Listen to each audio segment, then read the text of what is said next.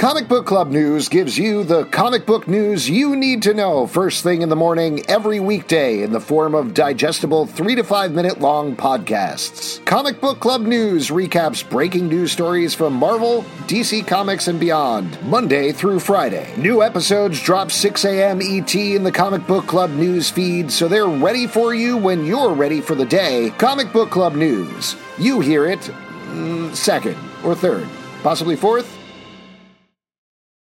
What's so special about Hero Bread's soft, fluffy, and delicious breads, buns, and tortillas? These ultra-low net-carb baked goods contain zero sugar, fewer calories, and more protein than the leading brands, and are high in fiber to support gut health. Shop now at hero.co.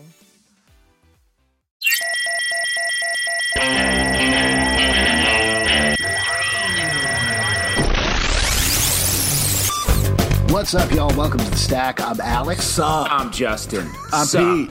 Sup? Okay. Sup? Sup? Bud. E. No. Wise. Is that what we're doing? We're doing the frogs? Yeah. That's what we were doing all of them. We were doing what's up? We were doing Budweiser. Right. Okay. What were you doing? I said Bud. I was doing the Bud Night, the Game of Thrones thing that they did. Oh, right. Oh, wow. On The Stack, we don't talk about Budweiser. We talk about we don't. We do a little. We do a little bit. Yeah. We talk about a bunch of comic books. Kick it off with The Nice House on the Lake, #1 from DC Comics, written by James Tynion IV, art by Alvaro Martinez Bueno. This is a big comic, huge release here that is made. Bueno is what it is. Bueno. It's made mega sales. I'll tell you what. Tell us what. I didn't know much going into this book other than I like the team that was on it. It is 100% not what I expected for the book. I thought it was going to be like a Cabin in the Woods style horror movie with hillbillies and whatever, just based on the title. It is not that. It is something much more. And not only did I love this book, but as a little corollary to it, I think there's at least a little bit of it is James Tynion trying to get his Jonathan Hickman on.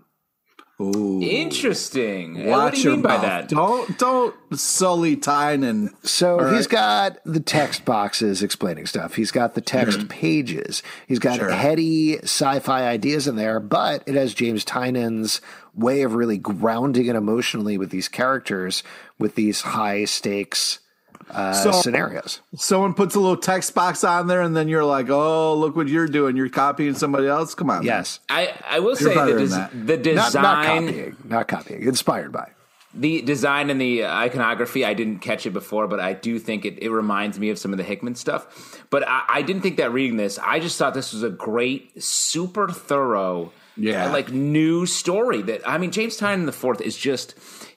All of his work lately, I feel we've been sort of like crushing it on this podcast for sure. Like Department of Truth, one of the best books on the stands right now. And this is just like another doorway into this great, interesting story world. We got a red ball, and it's just a good story, a good comic. Keys. Did you have anything to say about the book, Pete? No, I'm just going to do DJ Khaled references. Yeah, no, I was impressed. I'm not a horror fan, but I really loved the setup of this. I thought it was like very cool and very intricate, and the art was just fantastic. Brought us into this world. I'm scared and I'm in. And I know we're not really mentioning much about the plot here, but I think one of the joys of the book is discovering it as you're reading it. And this is undoubtedly a must read. You absolutely should pick this up. Don't read anything about it. Just pick up the book, read it, and you're going to love it. It's the book of the week. If you're a fan of houses and lakes, especially the movie Lake House, which we talk about a lot in our podcast universe, definitely pick this up. Yeah, put your junk in the mailbox. Iron Man Annual #1 from Marvel, written by Jed MacKay, art by Abraham Roberson. This is kicking off the Infinite Destinies crossover that's happening through all of Marvel's annuals. Here, as you can figure out from the title, we're getting Iron Man getting a tip-off from Miles Morales about a big villain, goes after them, and it eventually loops back to the current plot in Marvel Comics that the Infinity Stones, I guess they're stones now, right? in the They books as 100% well. are. Yeah, are basically finding hosts and giving them powers. And we've seen some of them already. We've seen Star, who has the Reality Stone. There's another guy who's like Quick Timer or something like that. I don't remember what his name is. I think his name is Quick Timer. That's 100% right. No one would argue that. And we're going to find out more about that and the new status of the Infinity Stones throughout this event. What'd you think about this annual? Well, I just thought the beginning was adorable. You know what I mean? Like sometimes you want to get with your buddies and just go live that Seinfeld life. You know what I mean? Like walk around New York City, dumping ketchup and mustard all over your face and eating hot dogs and being like, I want to live Seinfeld's life. We were talking about there's a great little intro bit where Miles Morales and Tony Stark are fighting some Moloids who are tourists because the generation of Moloids above them got to actually take down New York, and they haven't, so they just want to come experience it. Super fun. Taking the Sex and the City bus tour. Really great choices. I thought this story was great. Really rooted in a lot of stuff that's been happening in the Miles Morales book with the Assessor. And just a great Iron Man story. The Infinity Stone stuff. Overtime is the dude that has the time stone. I believe his name is Quick Timer. Yeah, he's a QuickTime player, I believe is his name. Yeah, QuickTime player. And the stuff is, it's interesting. I like this. This feels like the book way back in the day, where the Infinity Stones were split, the Infinity Gems back then were split up amongst Warlock and his buddies, the Infinity Watch book. Right, yeah. Warlock and the Infinity Watch, love that book. This is a little bit more complicated because each of the stones is hooked together in this circuit thing, which is confusing. Am I the only one that feels like this thing is a little... They're like, if you want to have the time stone, it's powered by the user's mastery of space. So it's like very much a connectivity thing as opposed to just like, I have this cool rock. I mean, as far as I know, this was set up by a friend of the show, Jordan D. White, who came up with potentially with some writers. This Sick idea mustache, of this that connected guy. thing. He's super into very complicated board games, and this feels like that. Yes. It feels like it's a Settlers of Catan thing, potentially. Wow. Not necessarily a bad way, but I agree with you. I'm like, they are stones and they give power. Let me watch them on my TV show comic book. But it's okay to make them more complicated. And what I like about it is it really makes sense why they amount to the power of the Infinity Gauntlet, because if you have all of them, they're all actually feeding into each other, and you create, as they say in the back of the book, a circuit. But what do you think if they were gems and now they're stones? Are we worried that these rocks are growing? They're getting bigger. Gems to stones. So what's next? Boulders? Ooh, that's going to be hard. Well, they're going from the righteous gems to the righteous gemstones is what's going on. It's a tie-in with the HBO show. Season 2 of the HBO show coming back soon, filming right now. I think eventually Walton Goggins is going to get all of the Infinity Stones. Well, I was hoping you were tying it into Gem, who, as we all know, is truly outrageous. These are all great comments on this comic book you should pick up. Next up, Crush and Lobo, #1 from DC Comics. Let the applause die down a little bit. Written by Mariko Tamaki, art by Aman K. Nahul Pan. Pete, you clearly love this book. What's going on? Well, we don't know. He might have been applauding out of hatred. We don't know yet exactly what Let him interpret his applause. I'm very excited. This is a fun new way to kind of come at Lobo, where Lobo still gets to be the kind of like evil, crazy Lobo that we know and love, but having Crush kind of be the kind of in here is very interesting to see their kind of relationship. And just to be clear, if you haven't read the book, Crush is the sea turtle from Finding Nemo. Go ahead, Pete. Well, no, don't give people wrong information. Crush is the orange soda. Go ahead, Pete. Nope, still not. That's true, but not one what of we're those. talking about. One of those has to be right. I think that's right. I didn't read the book, but go ahead. You should. We're doing a podcast about the book, so if you want to take some time and read it, that's fine. Okay. Crush is Lobo's daughter. Yes. Thank you. And Thank she's you. I actually like this book as well. Fun character. We're getting some Deadpool-style meta commentary throughout the book. Right. And it's a great sequence where you're like, oh, Crush is going to be like Lobo, but younger, a little bit more, I guess, more reckless in a way. But then we get these great sweet moments where Crush is trying to really connect with her girlfriend and sort of blows it, and really great. Yeah, blows it. I really like that. Yeah, I really like the way they kind of like showed Crush, like after she saved a day so quickly being so awkward and ruining the day. It was a real kind of fun way to show a character without kind of like telling. I really thought this was a solid first issue and kind of like intro into this kind of new world we're going to be exploring with both of them. My absolute favorite part of the book is when Crush said, "Hey, little dude, you want to follow the Great North Atlantic and find your friend?" Alex got the Finding Nemo quotes on lock. Does not even need to look it up.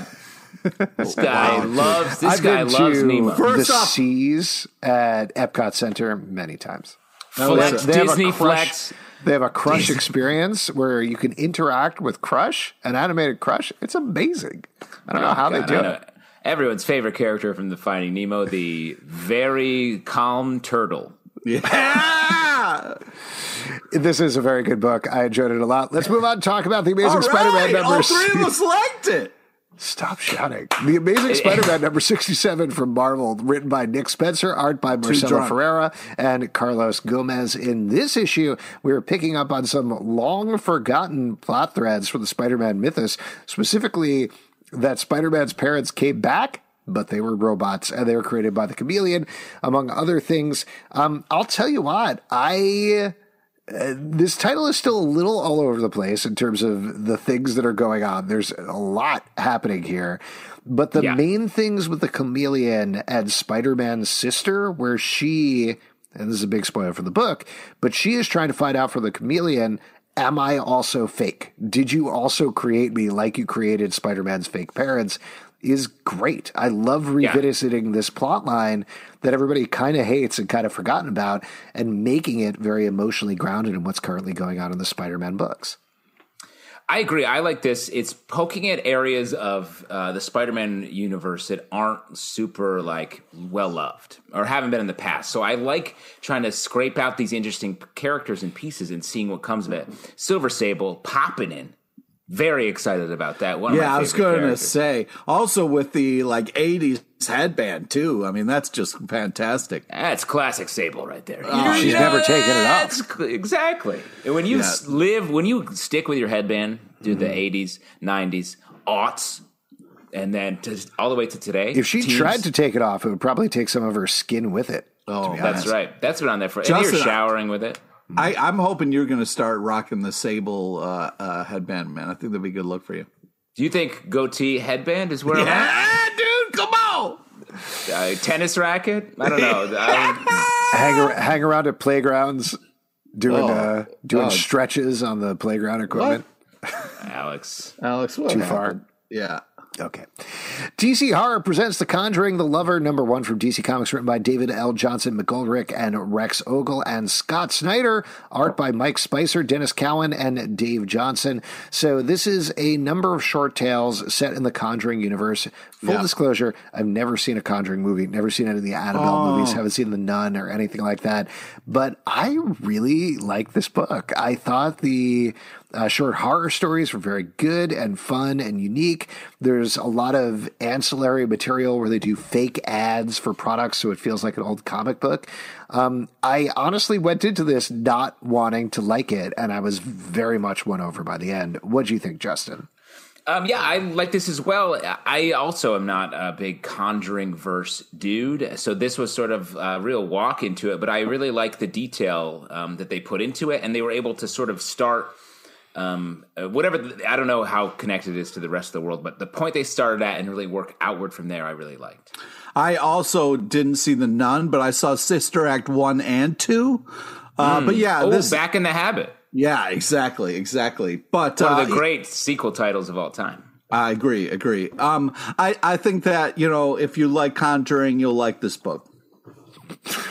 Thanks, Pete. Well, there you go. It's true. North Force number 0 from Image Comics by Eric Larson.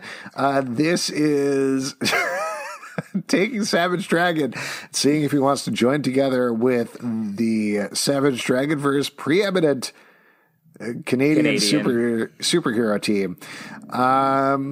Yeah, this is fine. Now, what did you guys think about this? Now, to just lay a little groundwork, Savage Dragon has been going on for our entire lives, essentially. Right. Yes. Yeah. Still going. The amount of groundwork that's been laid by Eric Larson is wild, and this book looks and feels like a classic comic book, like a Silver Age comic, and so that's nice. But this book is like Savage Dragon joins North Force, and they fight some people, some rock dudes, fun, and then they're like, all right, we're gonna go into space, and Savage Dragon's like, I can't, I have kids. And they're like, well, you shouldn't be on this team at all. Why are you even here? Why is this a comic book? Is essentially what they say at the end of the book. And I was like, what is this? My favorite part is when Eric Larson is basically speaking to the diehard fans of Savage Dragon who are asking, why didn't North Force come to all of these other things that happened if they're this national team that protects all of Canada? And they just run down 30 different things that happened over Savage Dragon. And they're like, nope, we were fighting some B-men. Nope, we were doing this other thing. Nope, we were busy there. Where it's like, all right, you don't actually need to do any of this. This is fine. Nobody is asking these questions. Maybe some people are. I don't know. I The way they guess. were like, Freak Force was there. And I was like, right, I remember all these things. But I don't remember them very well. It's a 0 issue, so you don't have to pick it up. But the breakdowns of the character in the back are fun. They It sure was are. cool. Next up, And I will tell Eric, sorry, well, one last thing. Eric Larson stuff reminds me of when I was a kid creating comic book characters. It has that same vibe where it's just like pure creation. If you like that, then I think dipping your toe into the Larson verse is Dipping good. in. Batman Fortnite 0 point number 4 from DC Comics. Concept Yes, by Alex. Donald Mustard. Come Written by on. Christos Gage. Art by Bradley Brown. So we've talked about every issue of this book, and I am so much more into this than I thought I would be. In this issue, Batman has come out of the storm that has kept him silent for 3 issues, found Catwoman being held hostage by Deathstroke. Things are not quite what they seem, and they find out much more about this mystery about what's going on here. This is great. I almost wish they had stayed silent for the entire run because I was loving those first 3 issues so much. Yeah. But this is still really good, and Gage is finding such a good emotional grounding in the Bat-Cat relationship that it's really keeping me going through this whole thing. Yeah, it is I'm so happy that we do the show because old Pete, who would just go to the comic book shop and look at covers and then decide oh, maybe I'll check this out, maybe I won't. I would have never picked this up. But I am so glad that I did. This book is so much better than the title gives it credit for. Having Batman just kind of trying to solve the Fortnite thing is just so great and so very cool. I'm having a blast. I really like it because Batman is actually getting to do some of the more nuanced Batman stuff we've seen in a long detective time. work. He's a little bit of a detective. He's getting to be a badass, but he's also taking a step back and being okay, well, you tell me what's going on. We get to see him sort of really playing the situation out when so much of Batman these days is I have this or I'm fucked and I don't have this, and then pulling it out at the end. I'm gonna punch this is cool. Yeah. There's also a great classic Batman moment in there where he has come out of the storm last. All of these people have been here for years trying to figure out what's going on this weird island that they're trapped on. And he starts giving orders and somebody says, wait, why are you going to give orders? And there's just a panel of him glaring at them and they're like, all right, go ahead. Whatever he doesn't even have to say I'm Batman. He just gives the look that says I'm Batman and they immediately respond. And Fish Guy's whoa. And the other one with the thing is just okay, you're in charge, Batman. Yeah, then they start doing some Fortnite dances or whatever they do. Exactly, I don't know. which I know about. Mm-hmm. I know about that. I'm young. Basilisk number 1 from Boom Studios, written by Cullen Bunn, art by Jonas Scharf.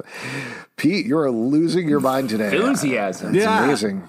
Dude, I'm not usually a bunhead, but I really love this book. I thought this was a really solid first issue, unbelievable art, like really cool beginning. A lot of violence, a lot of gore, a lot of creepy crows. I think this is very cool. A lot of great character design. I think this is very interesting and does a great job of setting up this world. Justin, what about you? What did you think about this? I'm not usually a Cull shitter, Cull and Bun fan, who's what we're really called. No, I like this a lot as well. Shitter? Like bullshitter, but Cull. Oh, okay. Thought of it just now, not pre-planned. I like this as a good intro to a horror story built around. It has like sort of superhero team elements, I feel like here, and I like where it begins. Especially, I thought the intro was really cool and doesn't tell us much about what's happening at all, but really. Yeah, but the art by Jonas Scharf is very good, and the characters are very clearly delineated. I like this as well. Next up, The Swamp Thing, number 4 from DC Comics, written by Ram V, art by Mike Perkins. This is the second issue of this arc where the new Swamp Thing has been taken inside of the Green. Of course, things are very wrong.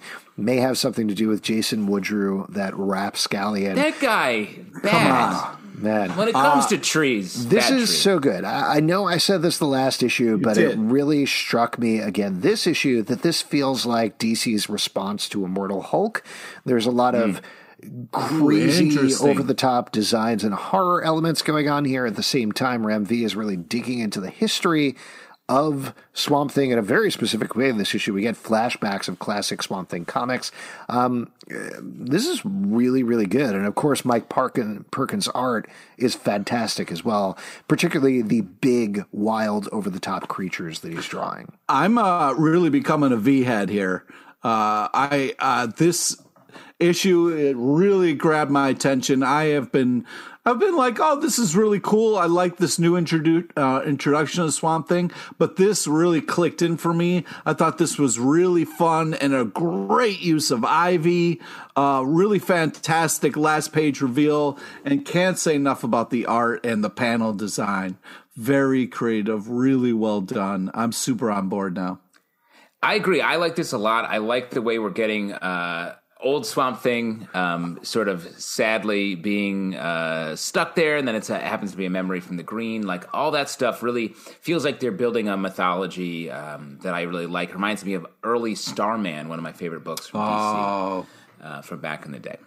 Yeah, I'm really becoming a Ram shitter, I gotta say. Yeah, shit Rams! That makes sense. Rick and Morty, Rick's New Hat, number 1 from Oni Press, written by Alex Fire, art by Fred C. Stressing. In this book, Rick gets a new hat.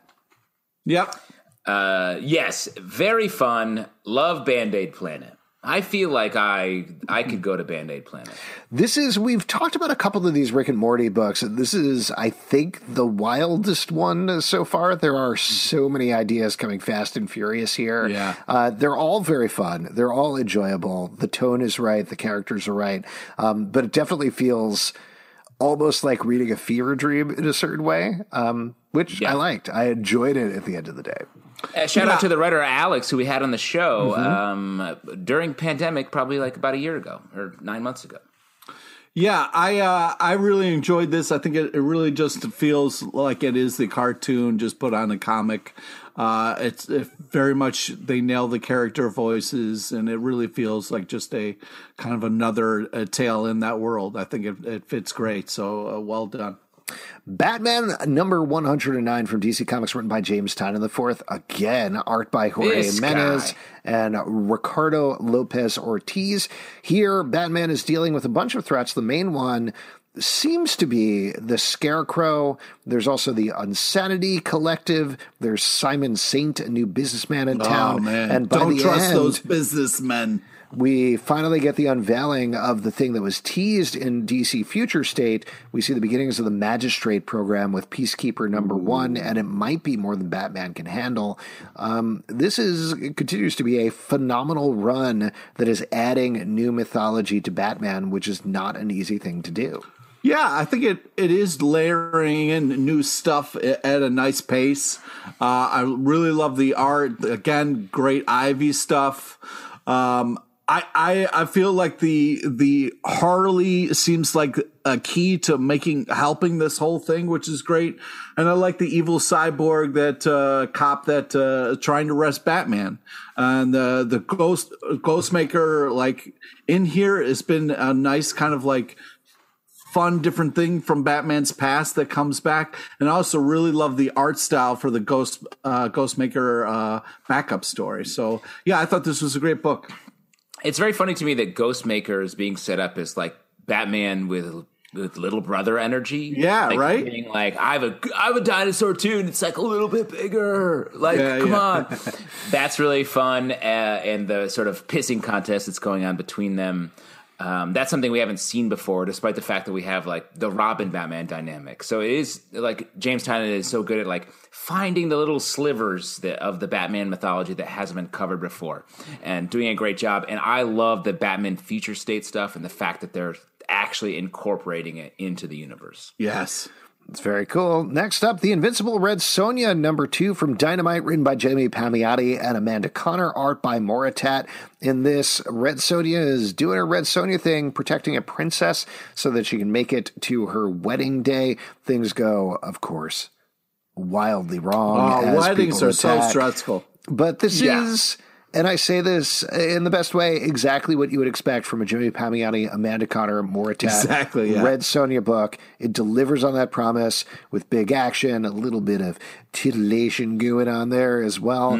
But it's fun. It's enjoyable to read. It's a good adventure. And I'm really into this book. Yeah, I love it when Alex slips into titillation voice. That's when I know we're it's so creepy. Southern gentleman titillation. No, don't say gentleman. There's nothing gentlemanly about his voice. Southern gentleman. Oh my God, you're a creep show. Get back to your van. I feel like this is just kind of like a perfect balance of like, oh, we'll give you a little bit of TNA, but that's not what this is about. I'm really glad it's very character driven and focuses on the adventures. I think they do a great job in this book of kind of like balancing the story and the art in a kind of a fun way where they're in on it. So yeah, and it's got a nice sprinkle of humor, which you don't normally get in a Sonja book. So yeah, I think this is fun. They're a good match for this book. The Moritat art is so good. Yes. Like, it really gives it the right tone, and I agree, this is a fun story. I'm excited to see where it goes. Next up, Green Lantern #3 from DC Comics, written by Jeffrey Thorne, art by Tom Rainey and Marco Santucci. I cannot believe where we are with this book in the third issue. I know we've talked about it each time, but there are just some huge, wild, big swings going on in this book. At the end of the second issue, we got the big swing that after the Green Lanterns had joined the United Federation of Planets, or whatever they're calling it, Oa was basically blown up. They blew up the central battery. Everybody lost their Green Lantern power.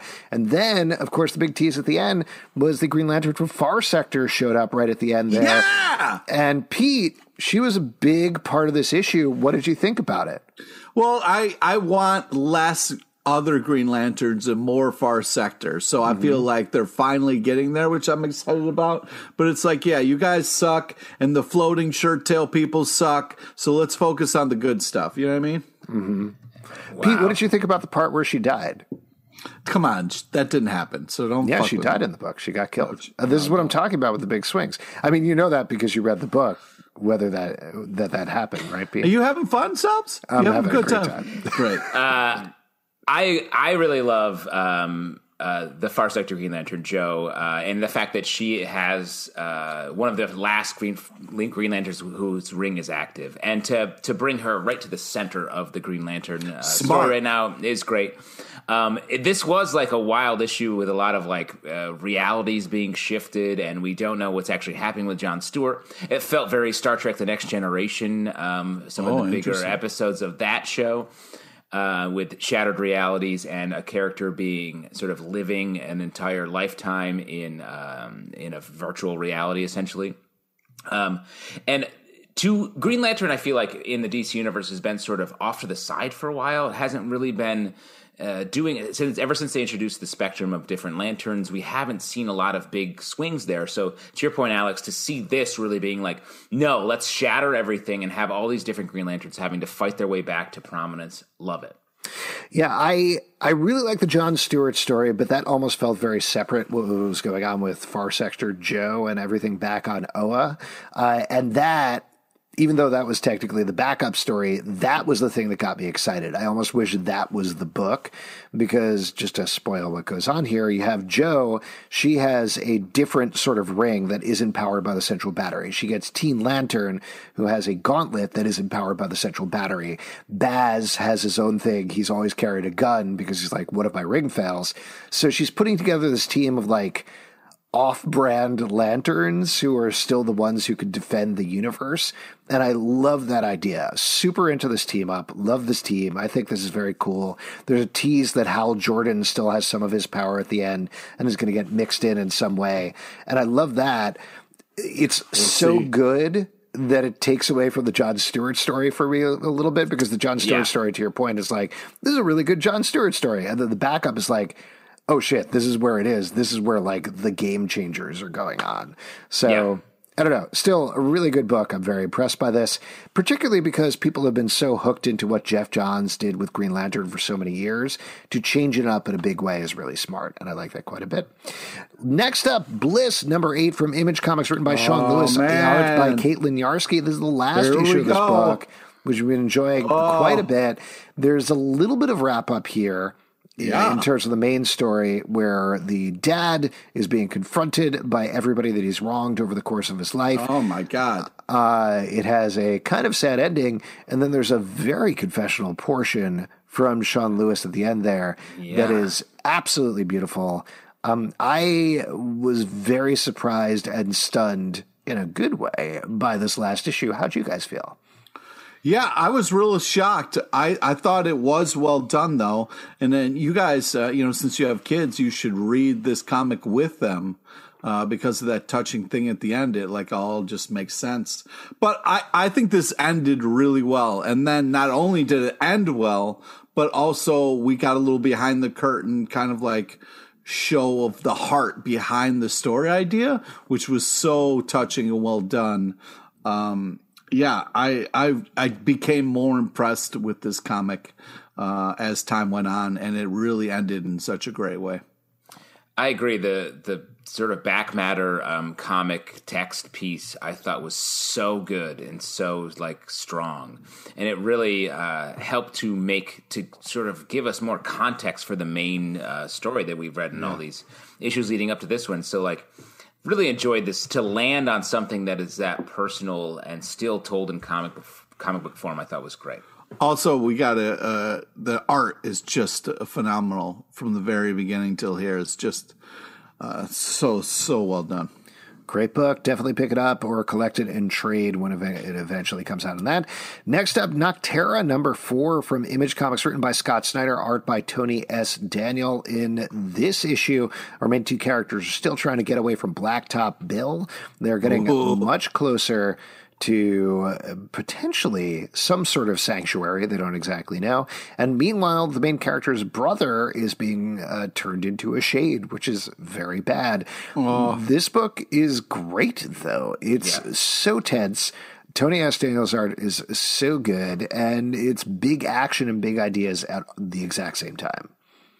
I agree. It's really good. And when Scott was telling us about this book before he launched it, it felt like something like, oh, is this like a side project? Like, why are you doing this? And it's just like a great standalone comic book that fun world, fun story.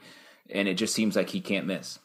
Yeah, I also really like the kind of backstory we get with kind of the main character here as we're kind of building this stuff out. It's I feel like touching in all the right ways, but also like this reveal of like how important Sunshine is such a crazy place to end it or end this issue. I think I get a handle on what's going on, and then Scott's like, no, you don't know the story yet. So it's really impressive how this is like building all with a ton of action, kind of like the story keeps unfolding. I think this is a great comic, unbelievable art. Pete, you don't like Sunshine? Sure. You just got to be careful with it. You know what I mean? You can get burned. Wow. Nobody has put on sunscreen at any point in this book, which is very weird to me. Yeah, very weird. Last but not least, Deadly Class, number 46 from Image Comics, written by Rick Remender, art by Wes Craig. In this issue, we're getting some flashbacks, flash forwards, flash sideways, lots of stuff going on here as we check in with our main characters years later as well as years before. Justin, I think you're the number one Deadly Class fan. Also, Justin, right. Does this make you miss your yacht? I know you're just, minutes off of it, but Yeah, I'm glad we're building a yacht into my backstory here on this podcast. I think this is great. Like in the on the letters page, Rick Remender talks about how this is the book that sort of keeps him going, and like they put all of everything they have into this book, and it really shows on the page.